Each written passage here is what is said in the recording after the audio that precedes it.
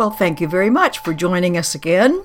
We want to talk a little bit more about practicing A Course in Miracles, because that, of course, is the key to all of the undoing of the difficulties in our lives. So it's interesting to note that most of us in the beginning approach practice like doing a chore.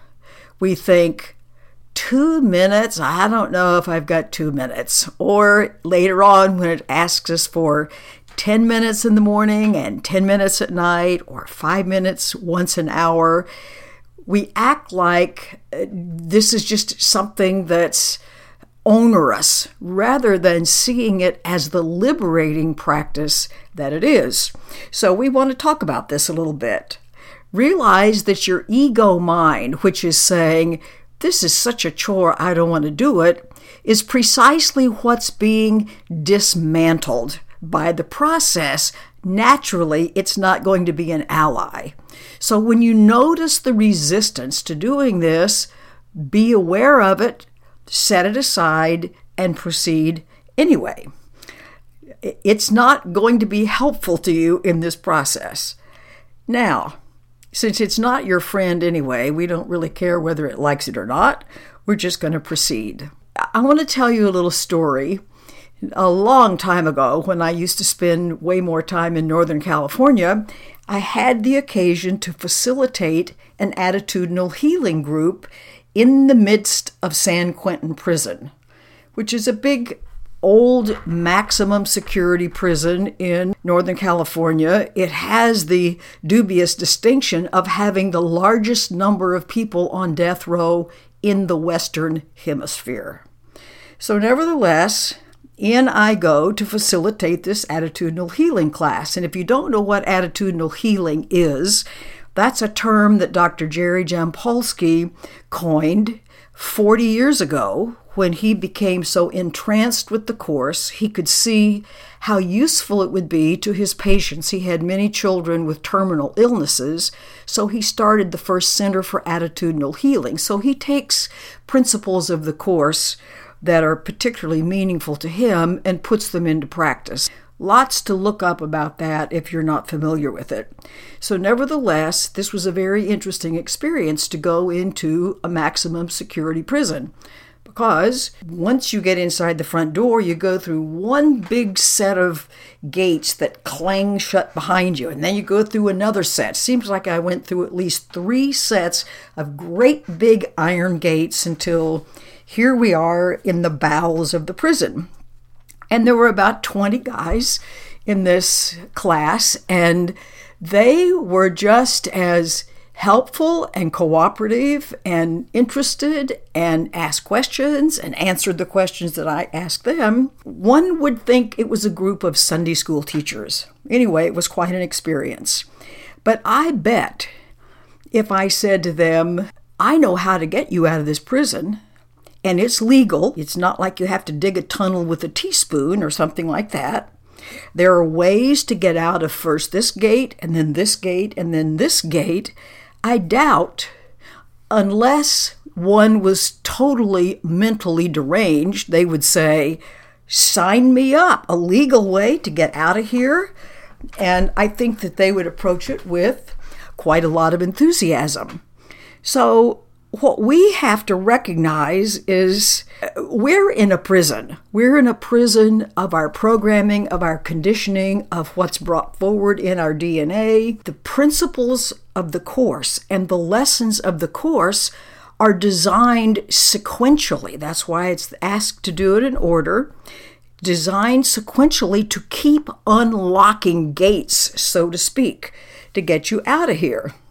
So if we recognize the immense value to us in practicing these lessons, it's not a matter of eat your spinach because it's good for you. It's a matter of if you do these lessons, there is so much more to your life that you can experience. Not just a little more, a lot more. So sometimes people say, well, how do I actually really practice when I've got a problem in my life? So let's just make up one of thousands of problems somebody could have. And let's say you've been in a meeting at your work and you've offered suggestions and ideas earnestly and thoughtfully, and you think they were a good idea, and somehow from your perspective it seems like nobody listened or nobody honored your contribution. That doesn't feel very good. So I'm going to just open the book here and let's pretend like this person's lesson for the day was number 104. I seek but what belongs to me in truth. And it begins by saying, today's idea continues with the thought that joy and peace are not but idle dreams. They are your right because of what you are. And you might think, well, right now I'm feeling taken advantage of, and I'm feeling insignificant, and I'm feeling like nobody's listening to me, and I'm feeling not very cared for. And there are some distressing feelings related to that. And if you're in the middle of the meeting and speaking, you obviously have to come to a place where you can have some privacy. But what you want to do is, first of all, stop. Just in your mind, because now you're running around with how could people talk to me this way, and so on and so forth, and you can hear your ego mind off and running. So stop. Pause. And the most important thing to do is breathe deeply. Breathe as deeply as you can to the very bottom of your torso, because this will turn off the fight or flight response. This will give you a chance to kind of reset your body chemistry. And then when you are able, you think, either my idea that I'm insignificant and not listened to and unimportant is true, or this idea that joy and peace are mine because of what I am, that it's my inheritance, that it's given to me. These two ideas cannot both be true.